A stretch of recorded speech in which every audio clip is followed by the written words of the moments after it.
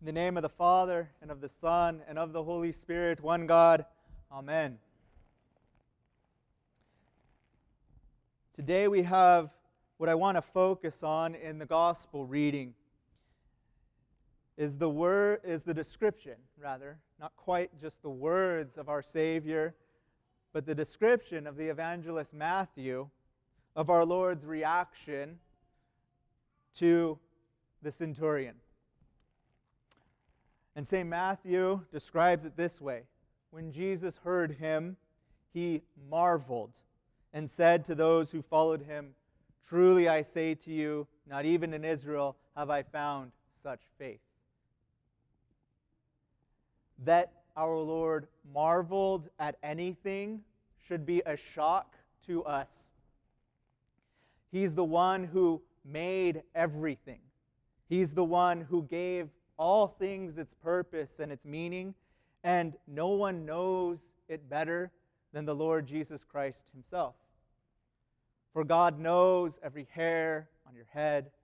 He knows you as you were knitted in your mother's womb. So to say that Jesus marveled at something, that should catch our attention and focus deeply upon that description. And that's what I want to walk with you today through. How is it that Jesus is marveling? What is he marveling at? I would like to say that what Jesus is marveling at is the great humility that is tied also to the great authority that the centurion is demonstrating. We can miss the importance of the centurion's words and see them simply as a boast. I give a command and it happens. But we miss the fact that it's actually the centurion himself that is before what, to the eyes of the world, is just some Jewish teacher. To the eyes of the world, and to Roman eyes especially, the centurion is far above Jesus in power and authority within the Roman Empire. So the fact that it is the centurion that has come to Jesus' feet and to make a request himself with his own mouth, that is the great humility that the centurion is demonstrating. And part of what I want to say this morning that Jesus is marveling at for our sake.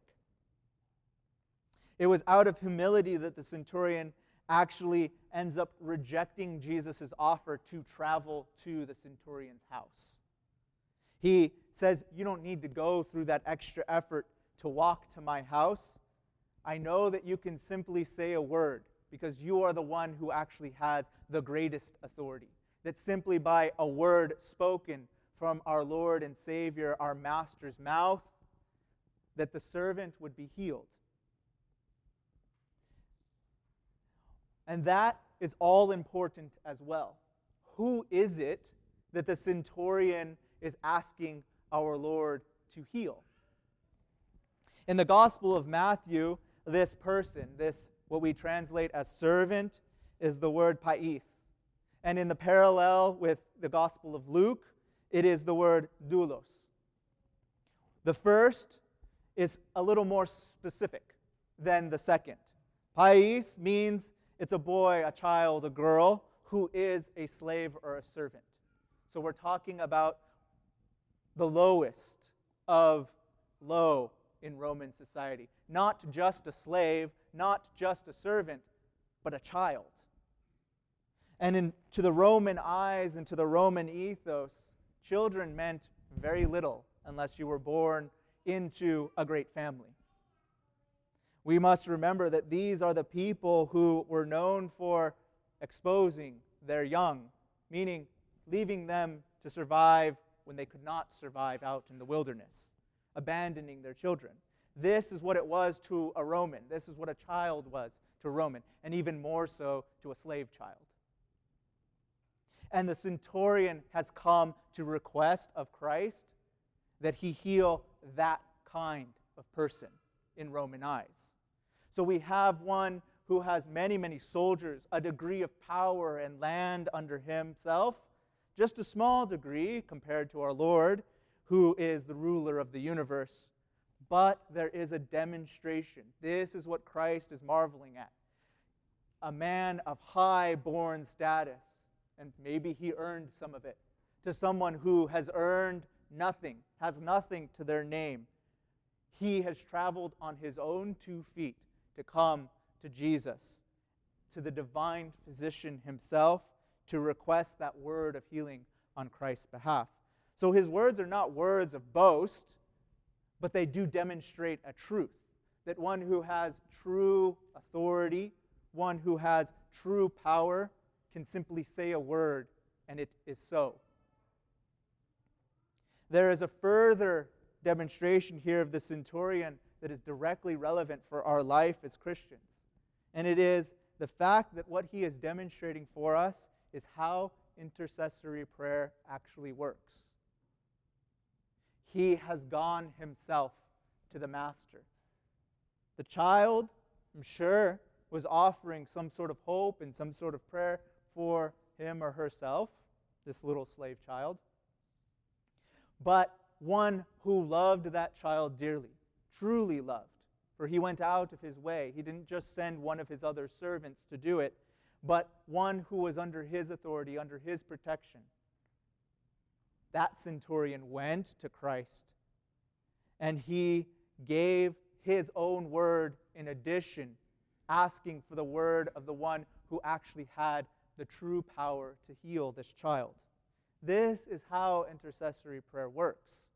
So often we think we can make the mistake, I'll just pray directly to Christ myself, and that will be enough. No one else has to know. No one else has to pray. And this really is our own pride getting in the way of the faith that is given to us.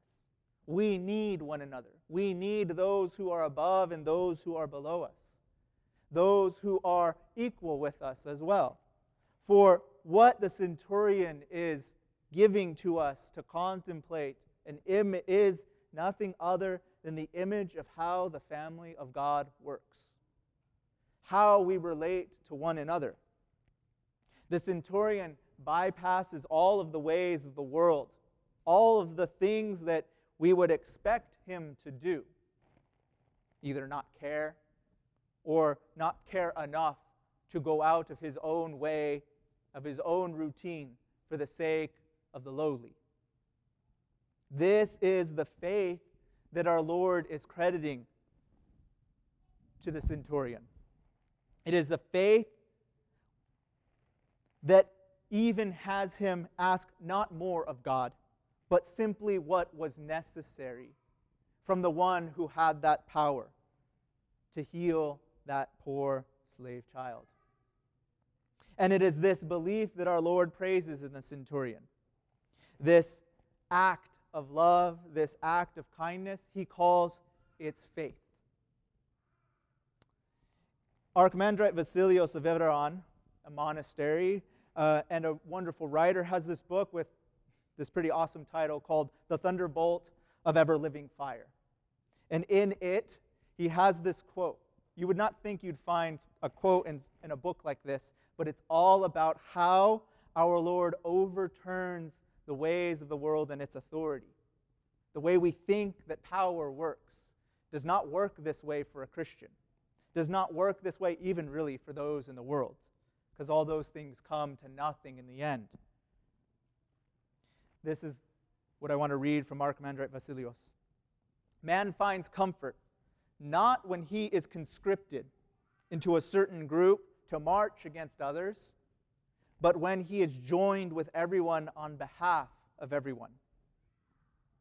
When one is enlisted with him, that's the one who is going to give comfort, one who is on behalf of everyone. When one is enlisted with him, who was crucified in order to save his friends, then everyone becomes his friends, even those who crucify him. For ultimately what our Lord is marveling at is in the centurion's own small way, the copying of what our Lord had come to earth to do. We are that little pais, that little slave child. We couldn't do anything for ourselves. We had no worldly power, no means for our own salvation. Just like the centurion interceded on the behalf of the little child, our Lord came from his home to earth, became a man for our sake, so that the Word himself, not just the word that the centurion is asking for from the Son of God, but that the Son of God himself, the Word, the Logos of God, the one who created all things, comes of himself for us little slave children. So this is what the Lord is marveling at. Not among his own people is one able to grasp this in the very experiential and tangible way, but it's a centurion, a Roman, the one who has all his culture working against him, who grasps this reality. Maybe he doesn't grasp it with his rational mind, but that's not actually as important as grasping it with the demonstration in his life, with the experience of his actions in his life.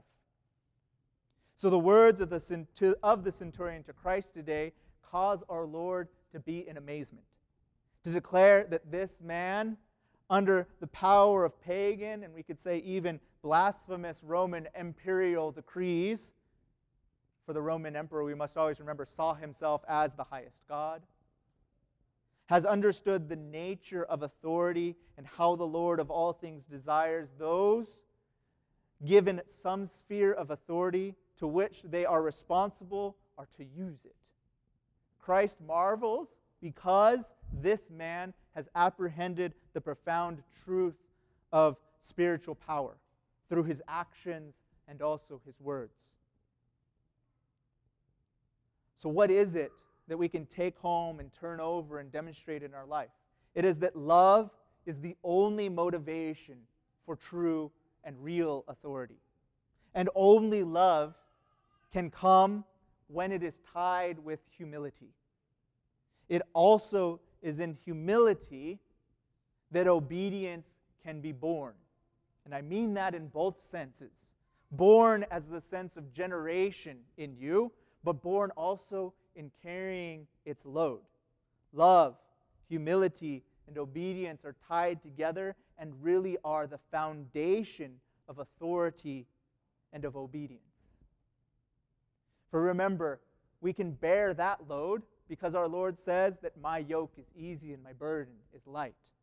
Because He is the one who loves us. He is the one who took the humble path. And He's also the one who has the greatest authority, the greatest power, and asks that we be obedient to Him out of that love. For He knows what is best, for He knitted us in our mother's womb. And He knows us more than we know ourselves. This, my friends, is the beating heart of God's church, even of its hierarchy, even of its sacramental rigor and structures and rites. It is faith, humility, and love that are the foundation for the power, the authority, and the obedience that's asked of us within the confines, within the boundaries, within the family of the church. Because our hierarchy is about fatherhood. And the words of a father are founded on a faith such as this. That's what our Lord praises the centurion with. A faith such as this will always bring healing. So my brothers and sisters, today we are given this glimpse into the radicalness of the way that the church as Christ's body on earth works.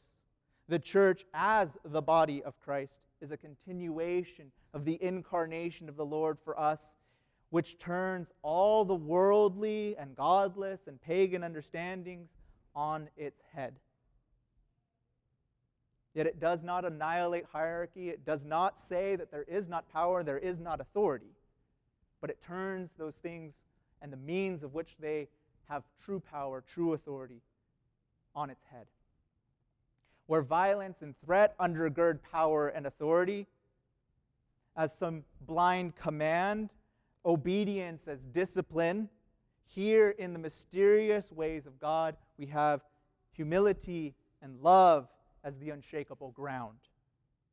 The source, we could say, upon which holy authority and holy obedience are acts of love for the sake of the healing of the other. A man far above us children who are paralyzed and in agony, as this gospel describes this slave child, one who is paralyzed and in agony, came before the divine physician, and knowing this one is not bound in any way, intercedes for that child, asking only for the Lord to say the word, knowing that with that word, healing arrives. This is the image of the gospel reading that is shining before us. Each of us must go down that path and become like the centurion, because the centurion is acting exactly like Christ, who left his heavenly home and came to us out of his way. He went out of his way to accomplish the healing of us who are fallen and bound in sickness and death and sin. We have our own paralysis and agony through these things. We must also care for those who are under us with humility and love, not by implicit threat. Only then does God marvel at our faith, as he marveled at the centurions, and recognize and then grants true authority and enlivens true and healing obedience. That is the mystery that is presented to us today. This is why we hear more often in the church the language of family, because family is best when there is love, and it is the best image of what it is like to be a Christian and the relationship that we have to our Heavenly Father. We have brothers and sisters. We have a mother and a father. We have those who are guiding and helping us to grow in maturity when we are children and advising us when we get older. When we are brought before our ultimate Father, from whom all of our authorities, all of our roles derive, when those things are accomplished in acts of love and a desire to join Him, then we begin to know this kind of holy authority and holy obedience with which Christ is marveling as He proclaims the means of joining, what does He say? To the table of heaven, where Abraham, Isaac, and Jacob are sitting. That's the table from which we join. So today, whether you are a father or a mother, or we could say a bishop, a priest, a deacon, a ministry leader, or just a simple servant, we, in comparison to the Father sitting on the throne on high, are just sick servant children. We need acts of love and humility for our healing. But we can also become, and are called to become, like the centurion to whom Jesus Christ gave this word. We can imitate Christ and make the same journey and relay the foundation ourselves in those prototypical virtues of God Himself, humility and love. From them, holiness and healing flow forth. So may our great God and Savior Jesus Christ vouchsafe each of us to find healing in Him by the intercessions of the saints and in the emptying of all power and authority, even of our own obedience for the sake of love, just as Christ has done for us and for our salvation. Then those two marvels of our Lord's words, of Jesus Christ's words spoken before the centurion, will be spoken over each and every one of you. Go, be it done for you as you have believed, and sit at the table with Abraham, Isaac, and Jacob in the kingdom of heaven. That is where our salvation and our healing lie, when we take up the cross of humility and the cross of love for the sake of those around us, no matter where or who they are. Then we'll have these two things: that it be done as you believed, and sit at the table with the heavenly family. And may this day come for all of us quickly and soon, and may we experience and a taste of it even now. Amen.